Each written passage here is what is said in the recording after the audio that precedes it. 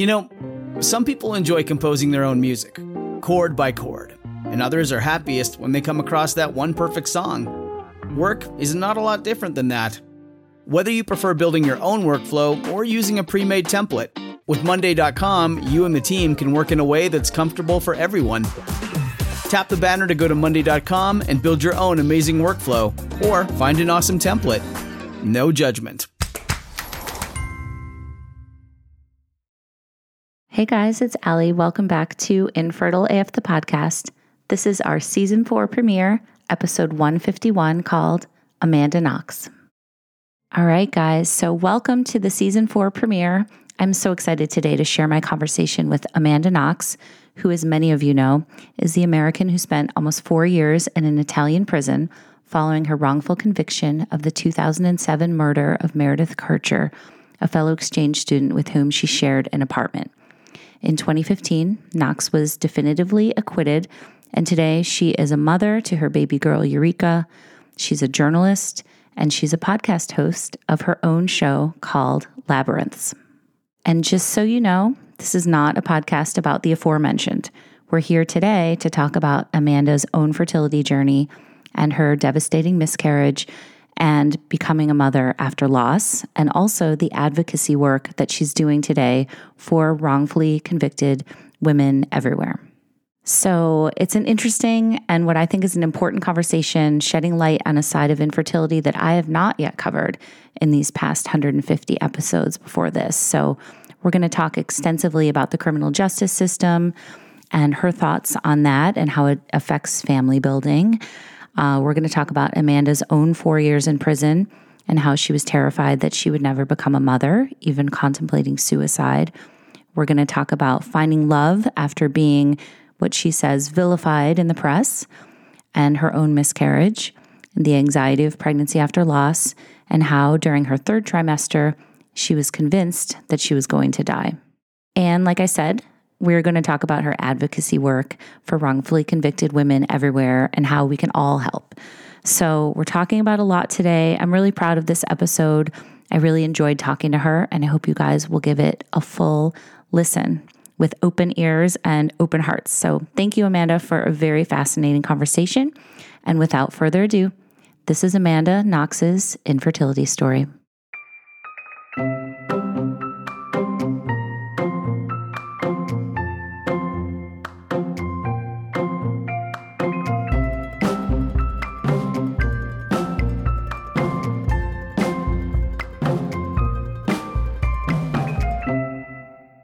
Amanda, it's so great to talk to you. I've been really, really looking forward to this and having this conversation with you.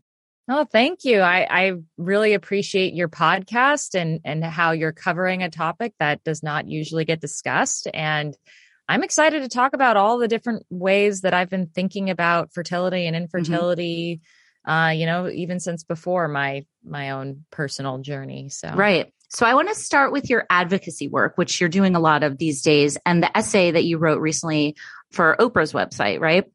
Yes. Mm-hmm. It was called Sentenced to Infertility, which I thought was such an interesting perspective, something I haven't talked about in my, 150 some episodes so far.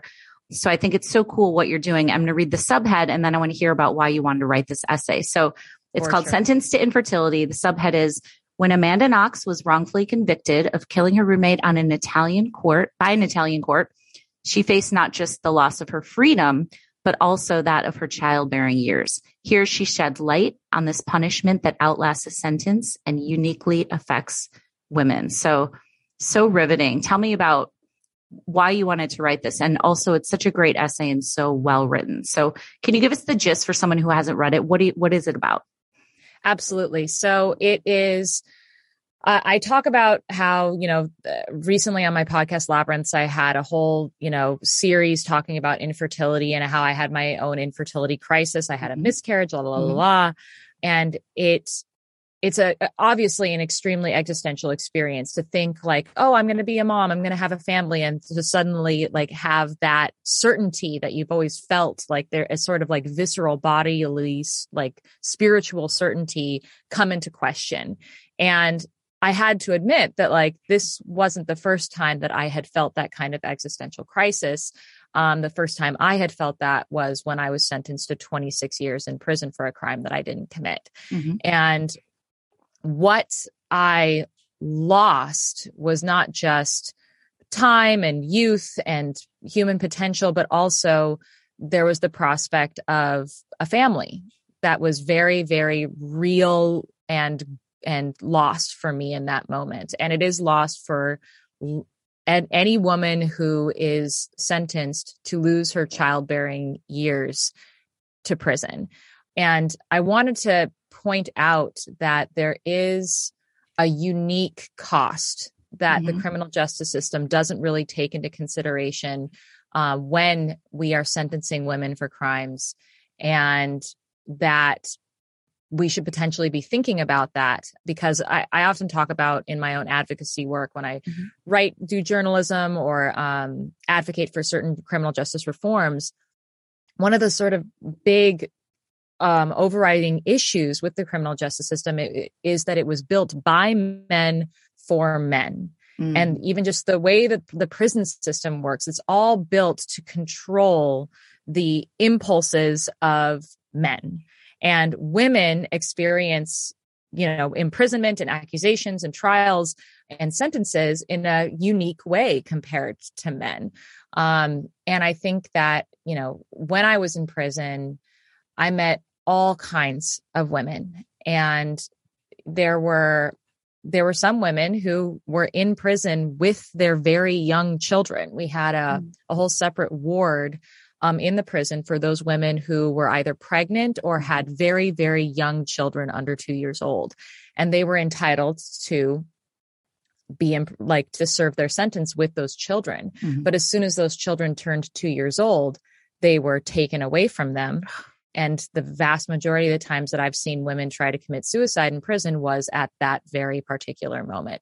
And the many ways that I've seen women suffer, either because they have children on the outside who they no longer can take care of because of their sentence, or the women who are thinking, like myself, who are thinking, oh my God, I'm never going to get to have children because I've been sentenced to many, many years in prison for a crime, whether they did it or not. I think that when we think about sentencing reform and what it means and what is the purpose of prison and whether or not it's rehabilitating people, I think one of those big costs that we don't often think about is how prison and sentencing impacts families. I feel like I've never heard it really discussed before until I read this essay by you. So thank you for doing that and for shedding some light on this. So I want to talk a little bit more about your experience. You said that from a young age, you'd always imagined yourself as a mother, but then at one point, you were sentenced and you knew that you'd be behind bars for 26 years. You had to adjust to this, what you call this new and sad reality. So, you would have been released at the age of 46, I believe. Tell me about that and what was going through your mind when it hit you that was going to be your new and sad reality. Oh God. I mean, it was the moment that I was convicted and I was sentenced. I was not prepared for it because I had been experiencing this whole investigation and 2 years of imprisonment and a whole year on trial from the perspective of this is all just a really big misunderstanding. And the adults in the room are going to figure it out and I'm going to get to go home. And my mom was very patiently alongside me the entire way, telling me we are in a tunnel, but there is a light at the end of this tunnel and you're going to be found innocent. The truth is going to be vindicated and we're going to take you home. And indeed, my entire family showed up that day for that verdict. Like my littlest sisters who were, pre-teens at the time and not even old enough to go into the courtroom were there waiting to take me home. They had a plane ticket, everything. And then I was convicted. And then everything that I thought about that I could trust in the world, that the truth mattered, that the criminal justice system was this like a scientific laboratory where all this like extraneous information is boiled down to truth beyond a reasonable doubt. Like all of that disappeared.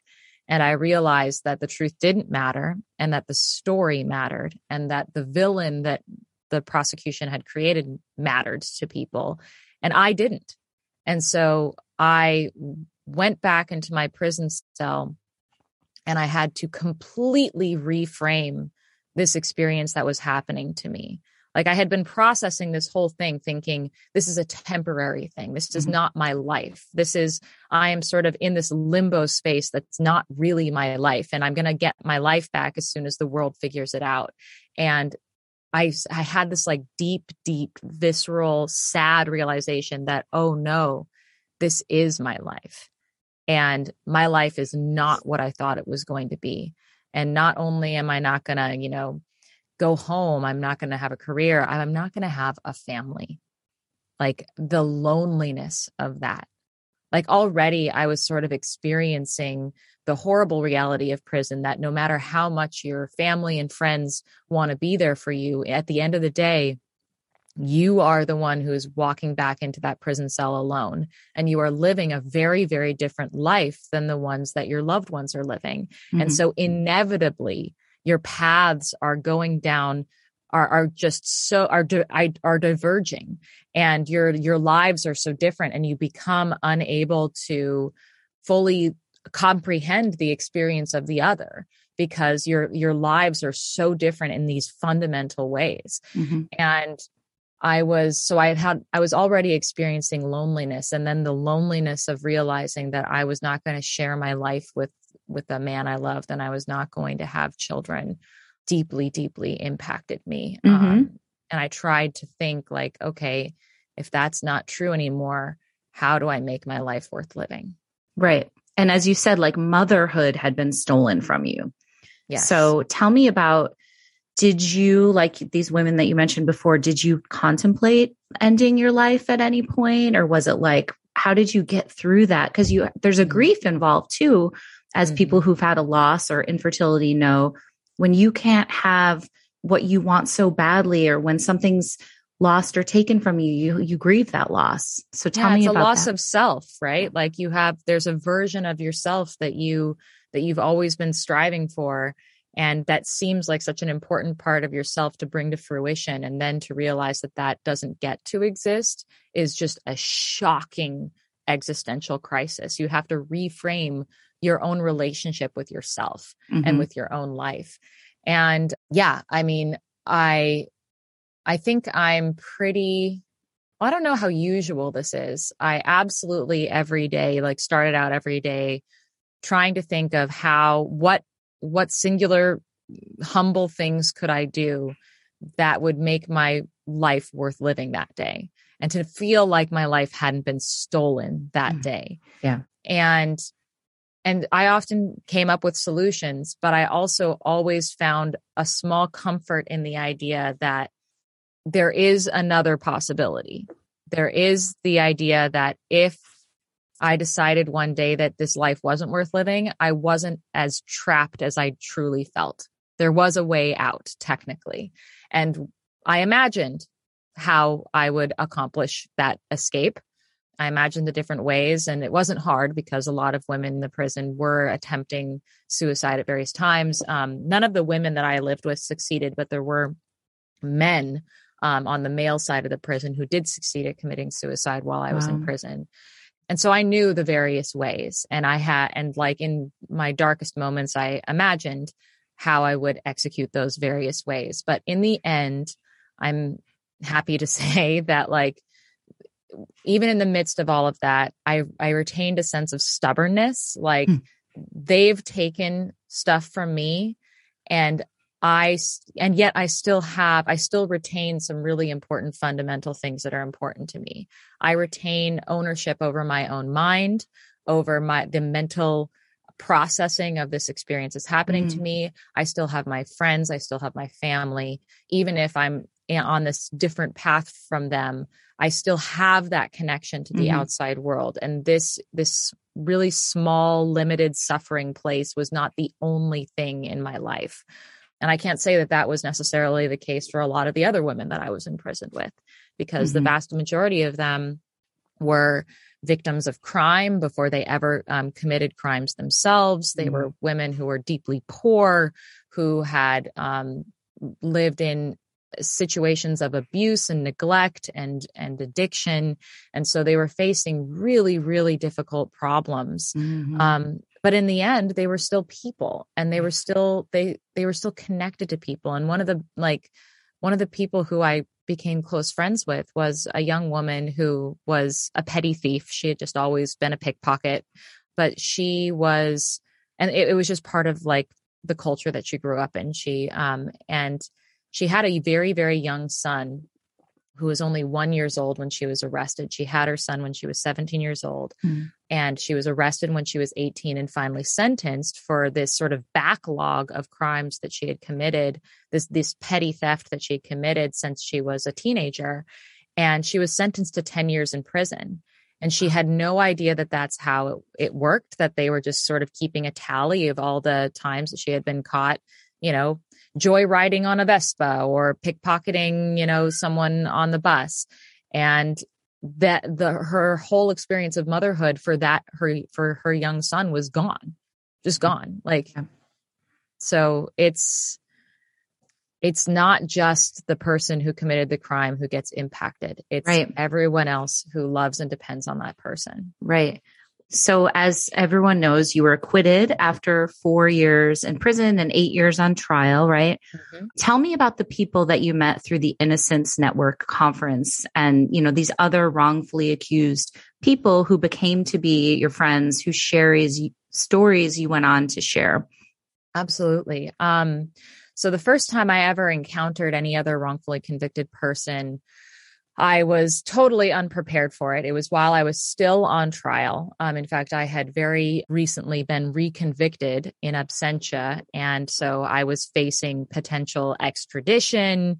I was having to, while I was in the middle of going to classes at college, I was also meeting with lawyers and talking about turning myself into the local cops, hoping that I could serve a sentence in the United States as opposed to being shipped all the way back to Italy to serve a sentence. It was a space of deep insecurity, uncertainty, limbo, feeling like I couldn't really put roots down because everything would just be torn. I would be torn away from everything again. And I felt deeply isolated and alone, like nobody really understood my experience. I was under constant media scrutiny. And the last thing that I wanted to do in that moment was meet a bunch of strange people who knew who I was. Right. like that was the last thing I wanted to do. But my mom, who had been contacted by a Innocence Project director from Idaho, was convinced me that we needed to go to this conference where all of these wrongfully convicted people get together every year. And so I went and I walked into this hotel ballroom, and I was immediately approached and embraced by these two men who, they didn't even say who they were. They just said, "You don't have to explain a thing, little sister. We know." And I later learned that these two men had both spent over 10 years in prison each for crimes that they didn't commit. And that they knew exactly what I needed to hear in that moment, which is that I was not in a place of judgment. I was in a place of love and understanding, and that these men understood what I went through. And since then, that was in 2014, I believe. Since then, I've met tons of wrongfully convicted people who have lost so much time, especially here in the United States, where sentences are so long. We just sentence people to tremendously long sentences.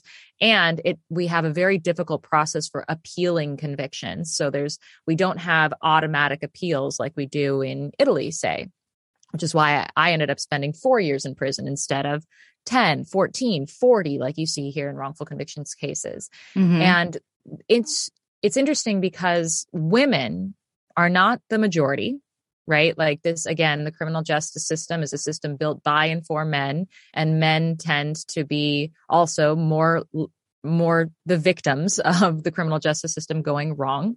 Women account for about 1 in 10, but the really, really the saddest cases, wrongful convictions cases, tend to be those of women. And I'll tell you why.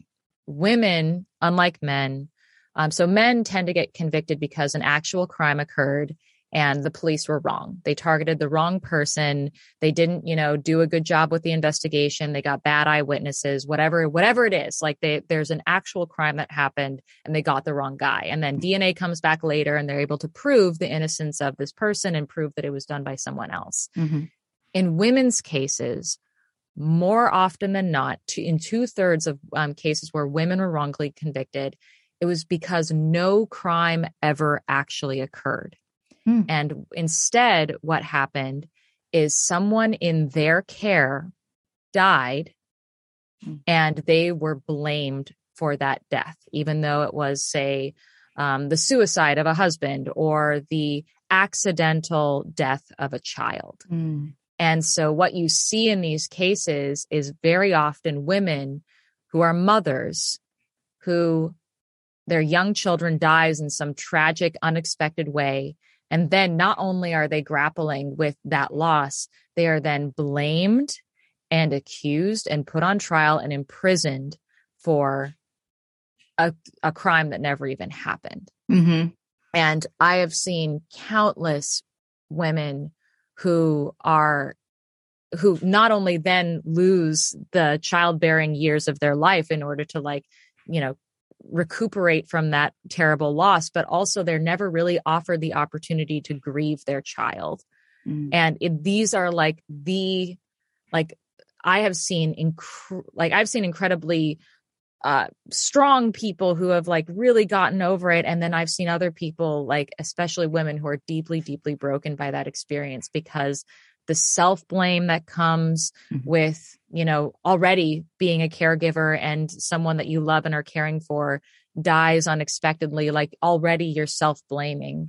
But then on top of it, the world is treating you like this horrific monster and you're having to defend yourself. And meanwhile, you're not there to grieve the loss of your child. It's horrible. It's crushing on so many levels.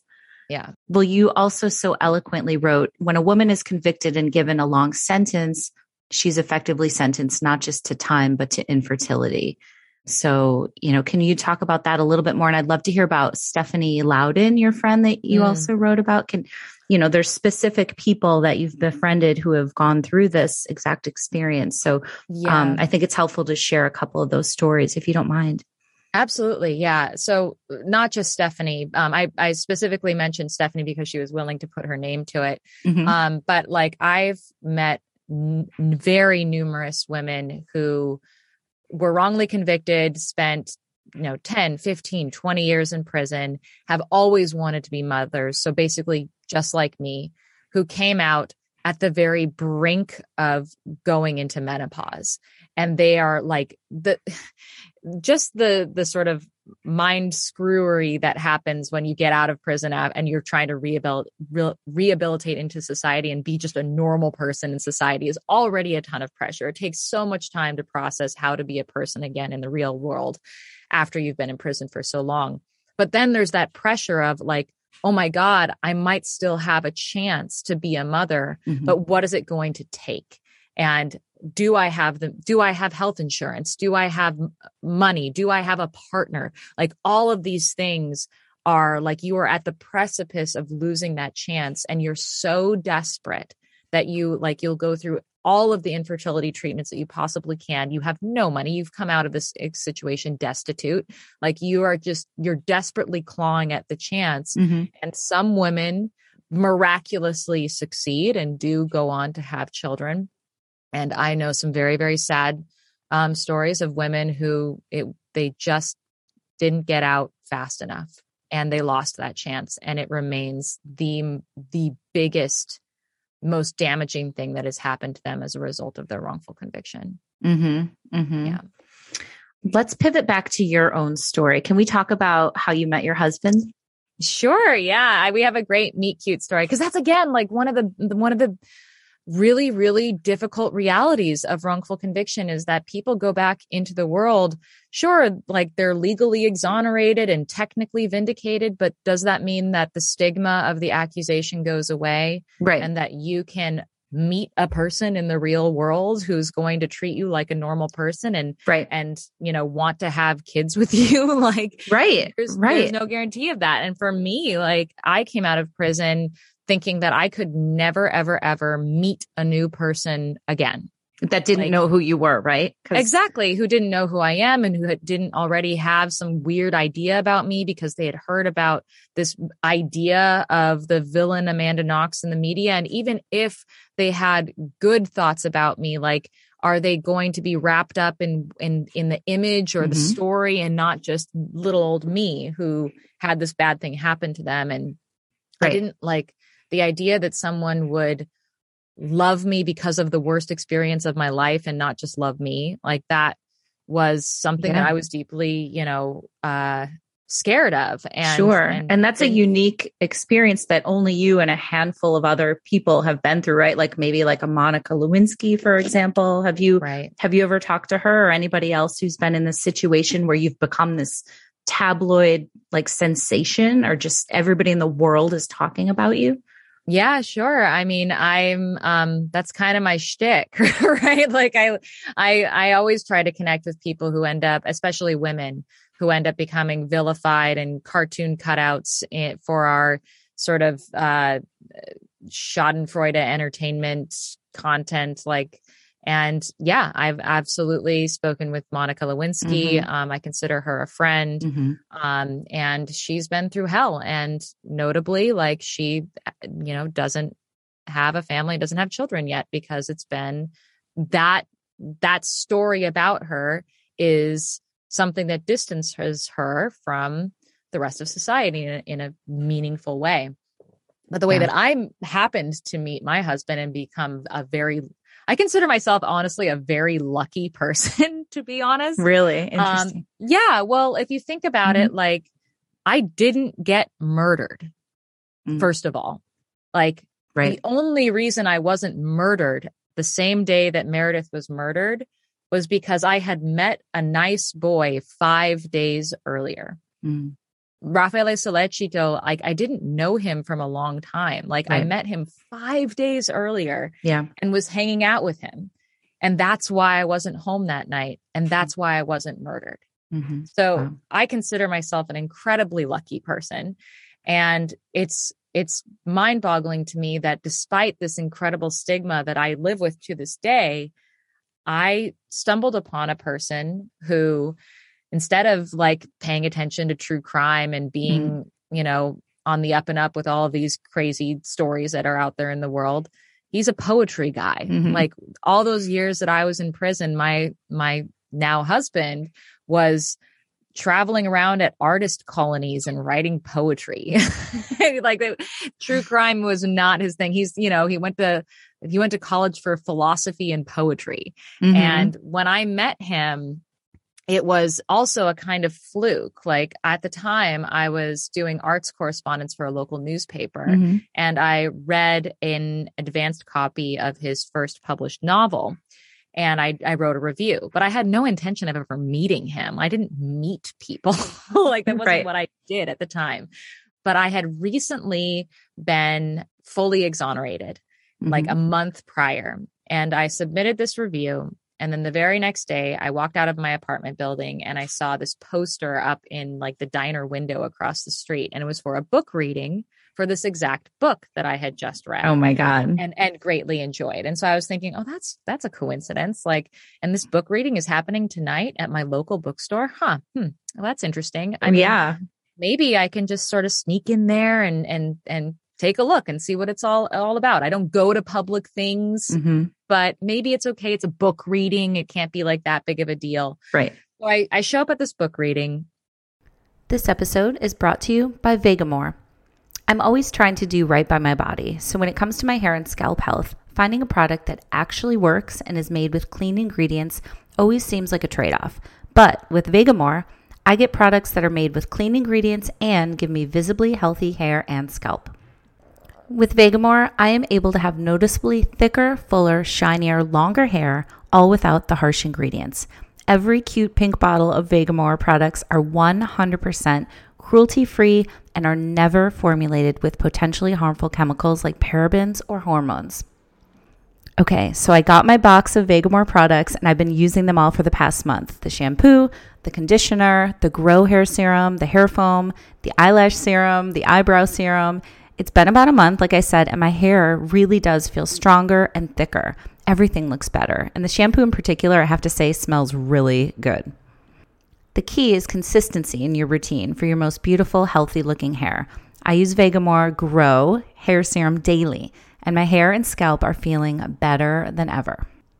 Here's another cool thing. Vegamore has these great value kits like the Grow Essentials Kit, where you get to try more than one amazing product at a time at great savings. So when you sign up for a monthly subscription, you save more and you never run low on the products that you need. And fun fact, guys, Vegamore sells one bottle of the Grow Hair Serum every 15 seconds on their website. That's how good this stuff is.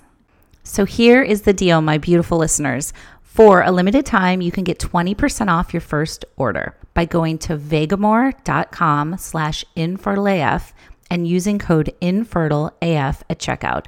That's vegamore.com/infertileaf, code INFERTILEAF to save 20% on your first order. vegamore.com/infertileaf, code INFERTILEAF. Thanks, Vegamore. Our family has grown. Welcome to the world, Hannah baby. Introducing a new collection, Hannah Soft, made with Tencel. It's so breathable, with stretchy comfort for all of baby's first moments. And it's cool and gentle on their skin all year round. Entrusted Hannah quality for your most precious gift. Hannah Soft, made to last. Shop now at hannahanderson.com. And I try to be invisible. And of course I'm not. People are whispering like, Amanda Knox is here, Amanda Knox is here. Yeah. But my now husband was totally wrapped up in having to be the center of the room and read from his own book. And he was just like, oh, hi, nice to meet you. Like shaking my hand just like any other person as I'm getting my copy of his book signed or whatever. And I asked him for an interview for the paper because I interview local, artists or whatever. And he says, sure. So I think like a day or two later, he invited me to his apartment and I interviewed him and his friend who they wrote the book together and just had a great time. Like it was, just talking about him, talking about literature. And then that devolved into drinking scotch and watching Star Trek. And as one does.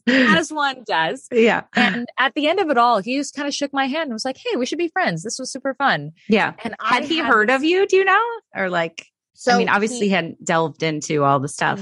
Yeah. So being from Seattle, he had heard my name. Okay. So he knew that I was a person that people knew about, but he didn't, that was basically the extent of it. Right. And okay. He didn't really care. Like yeah. He's friends with lots of famous people. Like sure. he was the assistant. He was the personal assistant of Mary Carr, who is this incredible, author and memoirist.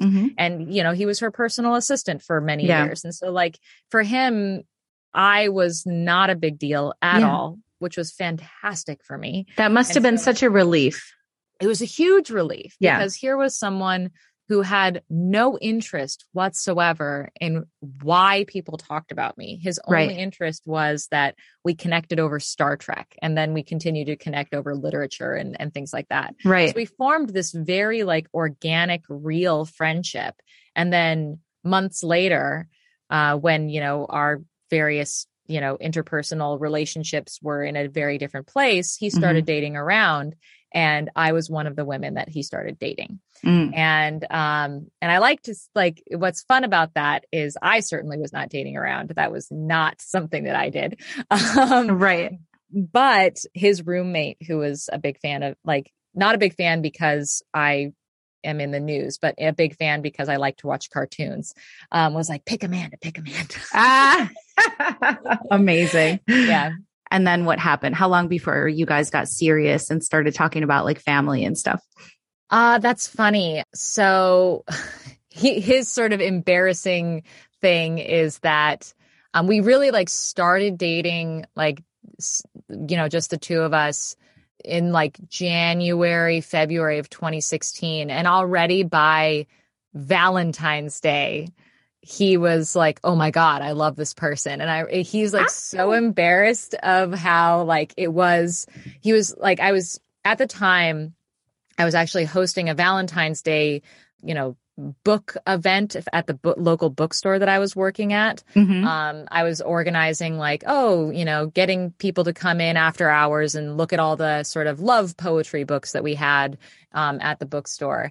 And he was helping me set up for that. And he just like had this sort of realization the day before Valentine's Day, as we're setting up this like love themed party at this bookstore. He was like, oh my God, I love this person. I have to tell her quick before it's Valentine's Day and it's so stupid. So that was when he dropped the love bomb. And I already was looking at this person thinking like, wow, I really connect with this person and he really sees me. Like we had gotten to know each other in a sort of platonic friendship kind of way over the year, like 9 months prior to that. And I was just like, wow, this is a really special person. And, 6 months after we started dating, we moved in together and we already had this sense of like, okay, we're a thing. We're going to do this whole life thing together. And I was very straightforward with him from the beginning that I've always, always, always wanted kids.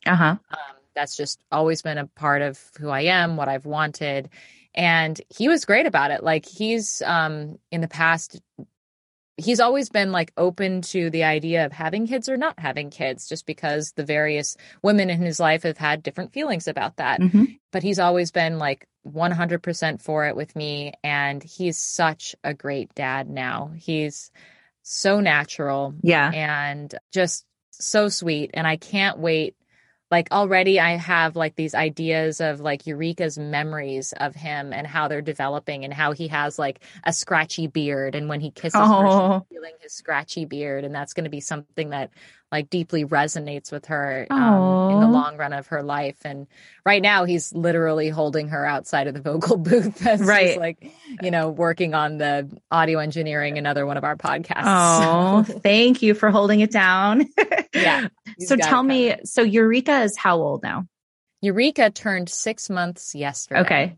But before that, you did have a loss. Can we talk about that, please, if you don't mind a little bit? You wrote a little bit about how you walked into, your 8-week ultrasound and it didn't go as planned. So if you don't mind, let's talk about that experience, please.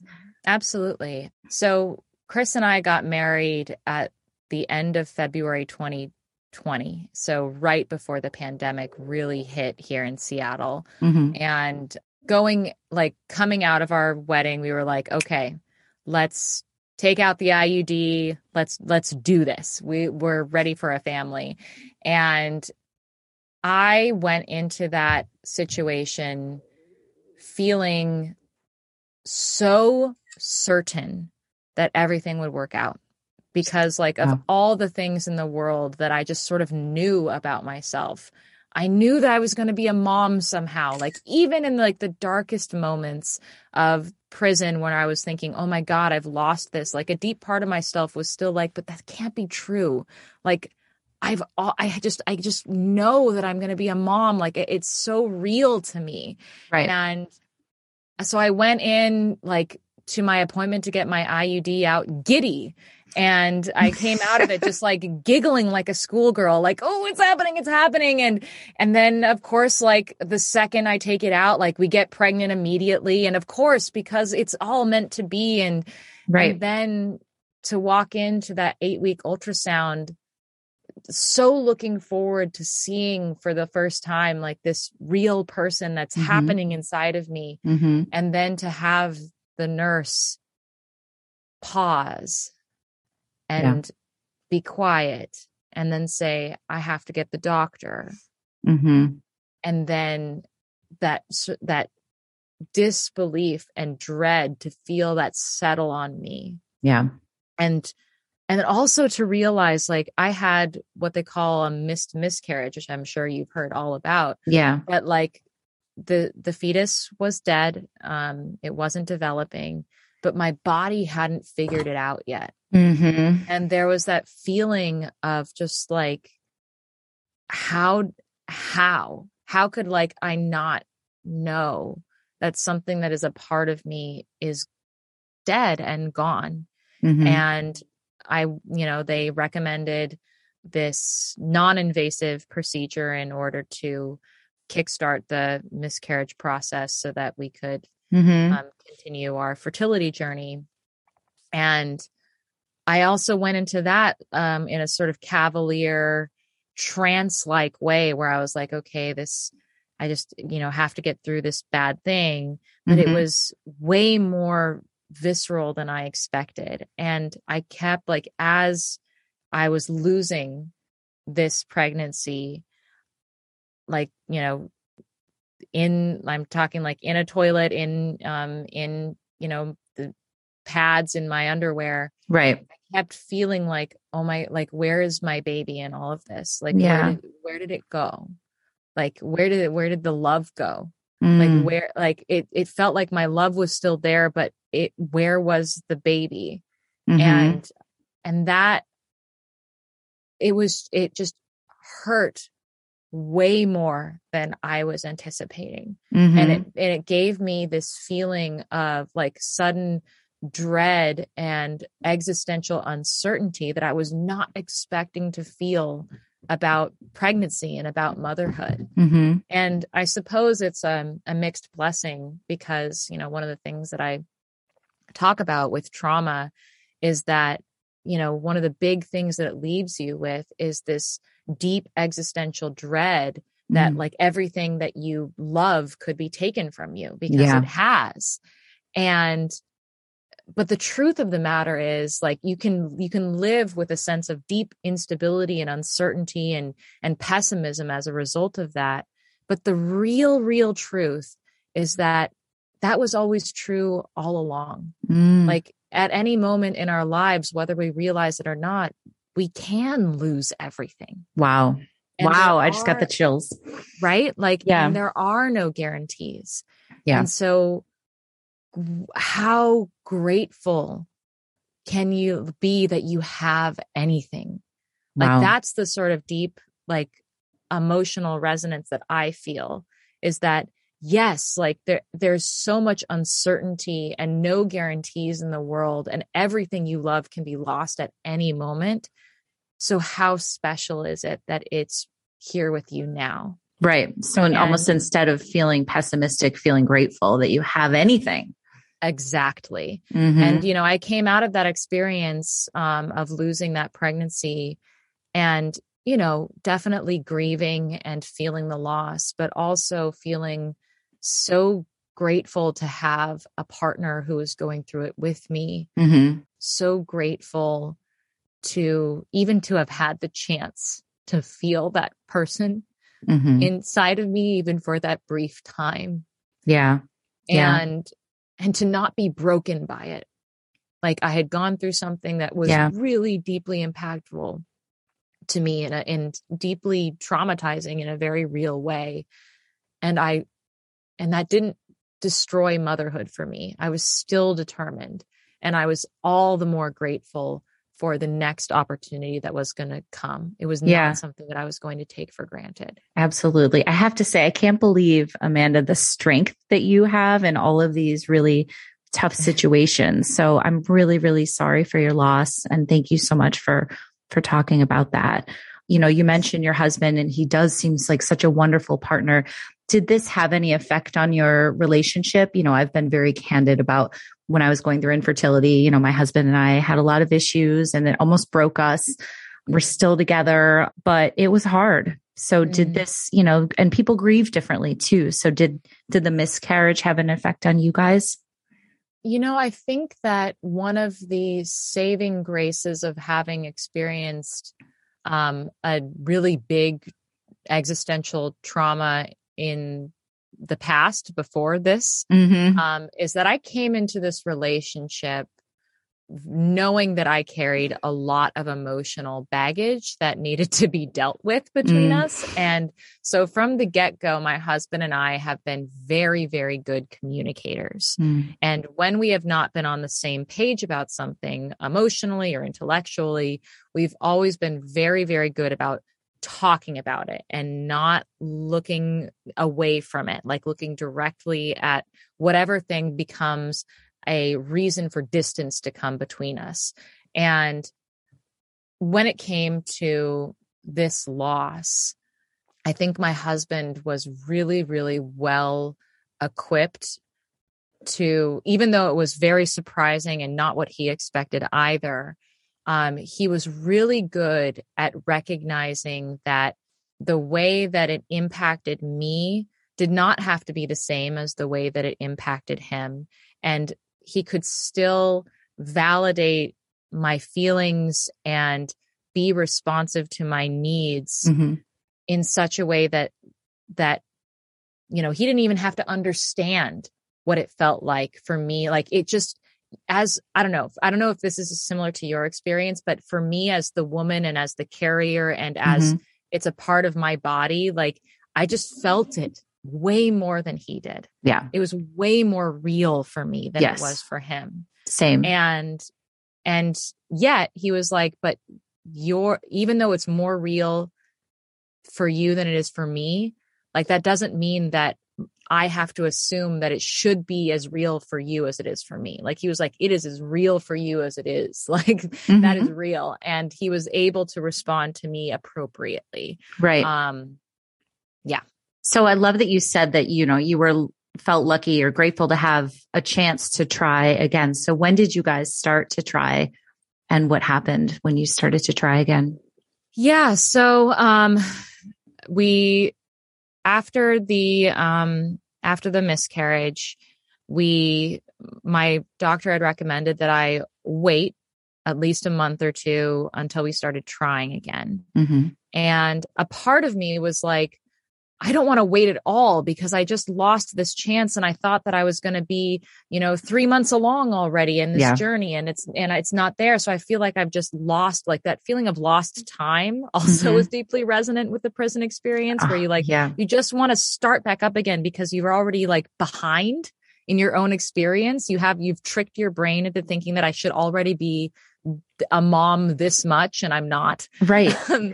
Right. Cause friends around you who, didn't go to prison, right? Were like having their lives on track, quote unquote, right? Like that must have been hard to see people progressing along as you thought you might have, right? Right. And accepting that your life is not going to go at the pace of someone else's life, and your motherhood journey is not going to go at the same pace as someone else's motherhood journey. I love that you say that because I think so many people can resonate with that. Yeah. Yeah. So eventually we did start trying, I think after we waited a month or two. And then we had the disconcerting experience of, well, I got pregnant immediately the first time. Why aren't I getting pregnant immediately this time? Is there something wrong with me? Was that first time a fluke? And now I don't know if I actually can conceive. And is it because like I started having these totally irrational thoughts like, was prison so like, did prison impact me in a way that I didn't even realize? Am I like traumatized into infertility? And is that why I'm not able to have babies? Like you come up with every explanation possible. Yeah. And because there is no reason why it's not working immediately. And gratefully, it didn't ultimately take a year to get pregnant. And I didn't have to, go through infertility treatments and all of these insane measures that so many people end up having to go through. I did get pregnant and I did have a successful pregnancy. Yeah. But there was that moment where I was just like, everything is uncertain and I don't know what's going to happen. And am I ever going to be a mom? Yeah, definitely. And did you have the anxiety that often comes along with pregnancy after loss, where you're just, waiting for the other shoe to drop? Oh yeah. I mean, I did a whole, mini series covering my pregnancy in Labyrinths. And yes, everyone go listen to Labyrinths. So good. You. Yeah. Even just like the infertility series though, because I connected with so many women who had gone through hell and come back again to become mothers. But, my pregnancy journey was surprising to me yet again, because after a trauma, after you feel like everything that you thought motherhood was going to be like, easy, natural, beautiful, exciting, empowering. Like when it doesn't feel that way, or when it wasn't that way the first time you tried, then you sort of distrust your own body as you're going into this very, very important thing that your body needs to do. And you need to trust your body. I was very uncertain. And the first trimester, I really struggled with it emotionally. Second trimester was better. And then third trimester, I was convinced I was going to die.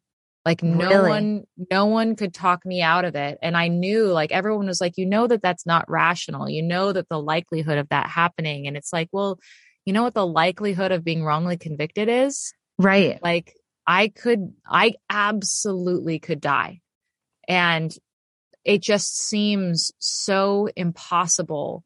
Like this thing inside me is so big, and I have no idea how, like, I theoretically can understand, and I can watch all the YouTube videos where they show your pelvis opening up. Like I can see all of that information and still and understand it intellectually. And yet I can't feel like it's possible. And I feel like I'm going to die. And that's what I spent much of my third trimester feeling like. Wow. So when she was finally born and everything went well, and here she is today. So well. I mean, how does that feel? Flashing back to when you were imprisoned and thinking, I might never get to be a mom. And now you are. Yeah. Oh my God. I love every moment of it. And I'm really conscious about not taking it for granted. Yeah. I think that there's a tendency to sort of, like, when you're feeding the baby, to like be holding your phone and watch, scrolling through Twitter. And I really, really avoid doing that, because I'm just so aware of how, if one thing had gone differently, this little person in my arms wouldn't exist. Yeah. And I love her so much, and I want her to have a way better life than I've had. Aww. And I want her to be able to not live in my shadow, or the shadow of the worst thing that ever happened to me. And I just want to be there for her the way my mom was there for me. And I'm just so grateful. Yeah. Oh, I love that. Well, before we wrap, I would love to talk about, the sentencing project, which is something that's near and dear to your heart, and what you're doing, working with all of them. You mentioned that when criminal justice is a cause of somebody's infertility, there is something that we can do about it as humans. So can you tell people who might be listening, how can we get involved? How can we help with the sentencing project? What is it? All that good stuff, please. Thank you so much for asking. So, of course, it's interesting. As much as the criminal justice system was made by and for men, so many of the people who are working on criminal justice reform are women. And it's so interesting to me that there are all of these incredible organizations like Families Against Mandatory Minimums, or the Sentencing Project, that are by and large made by women and are directed by women, and are working to humanize the sentencing issue, to take a re-examination of what imprisonment is for, whether or not it's rehabilitative, and to take into consideration the global impact of sentencing on not just the individual, but everyone else who is connected to that individual, as the families that are impacted by sentencing, and consider reforms that would allow people to have better access to their families, even if they are serving time for a mistake they made. And I recommend anyone looking into the Sentencing Project, looking into the Innocence Project, just checking it out. And you'd be surprised the ways that anyone can just help out in any little way. Like, when I was going through my wrongful conviction, There was a British Airlines employee who recognized that my family was really struggling to pay for just the airfare to get to and from Italy to be a supportive person for me. Yeah. And he said, well, you can have my miles. Wow. Like there are a million ways that you can support people with resources that like expendable resources that we all have that we can just share to those who are in need. Right. And I think that coming together as a sort of societal family and recognizing who is in need and who has extra is really going to make a very big impact on the criminal justice system and all these families that are touched by crime, be they victims or perpetrators. Yeah. Will you continue to fight for this? Like, do you kind of see this as your life's work right now? Like, this is what you were, maybe if you went through this for any reason, it was to help people who are coming after you or help reform the system? Yeah. Well, before all of this happened to me, I never gave the criminal justice system a second thought because I just assumed that bad people go to prison and I don't have to think about it. And I have instead, living alongside women who have been incarcerated for crimes that they committed, I realized that it's a way more complicated picture and how everyone in society is implicated in the bad decisions that the bad decisions that people make because they aren't given opportunities the way that the rest of us do and have, and the support that people need. So it really is an issue that I was shocked to find myself suddenly immersed in. And as a result, I just can't get it out of my head that there are real people and there's real suffering and there's real things that we can do about it.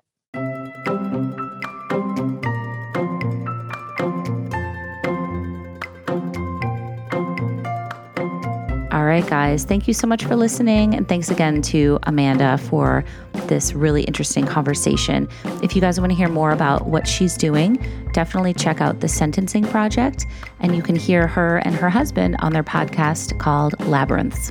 I also want to add, as always, if you are going through infertility or you have a loved one who is, please check out Fertility Rally. It's the space that we created for anybody under any circumstance who's going through this.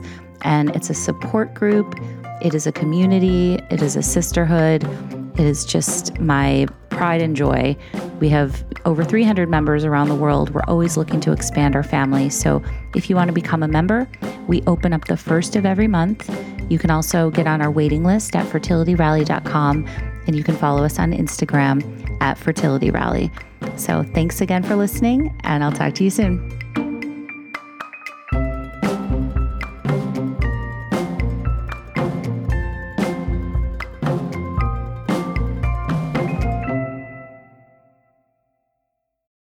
Our kids have said to us since we moved to Minnesota, we are far more active than we've ever been anywhere else we've ever lived. Moving to Minnesota opened up a lot of doors for us. Just this overall sense of community, the values that, Minnesotans have. It's a real accepting, loving community, especially with 2 young kids. See what makes Minnesota the star of the North. New residents share why they love calling it home at exploreminnesota.com/live.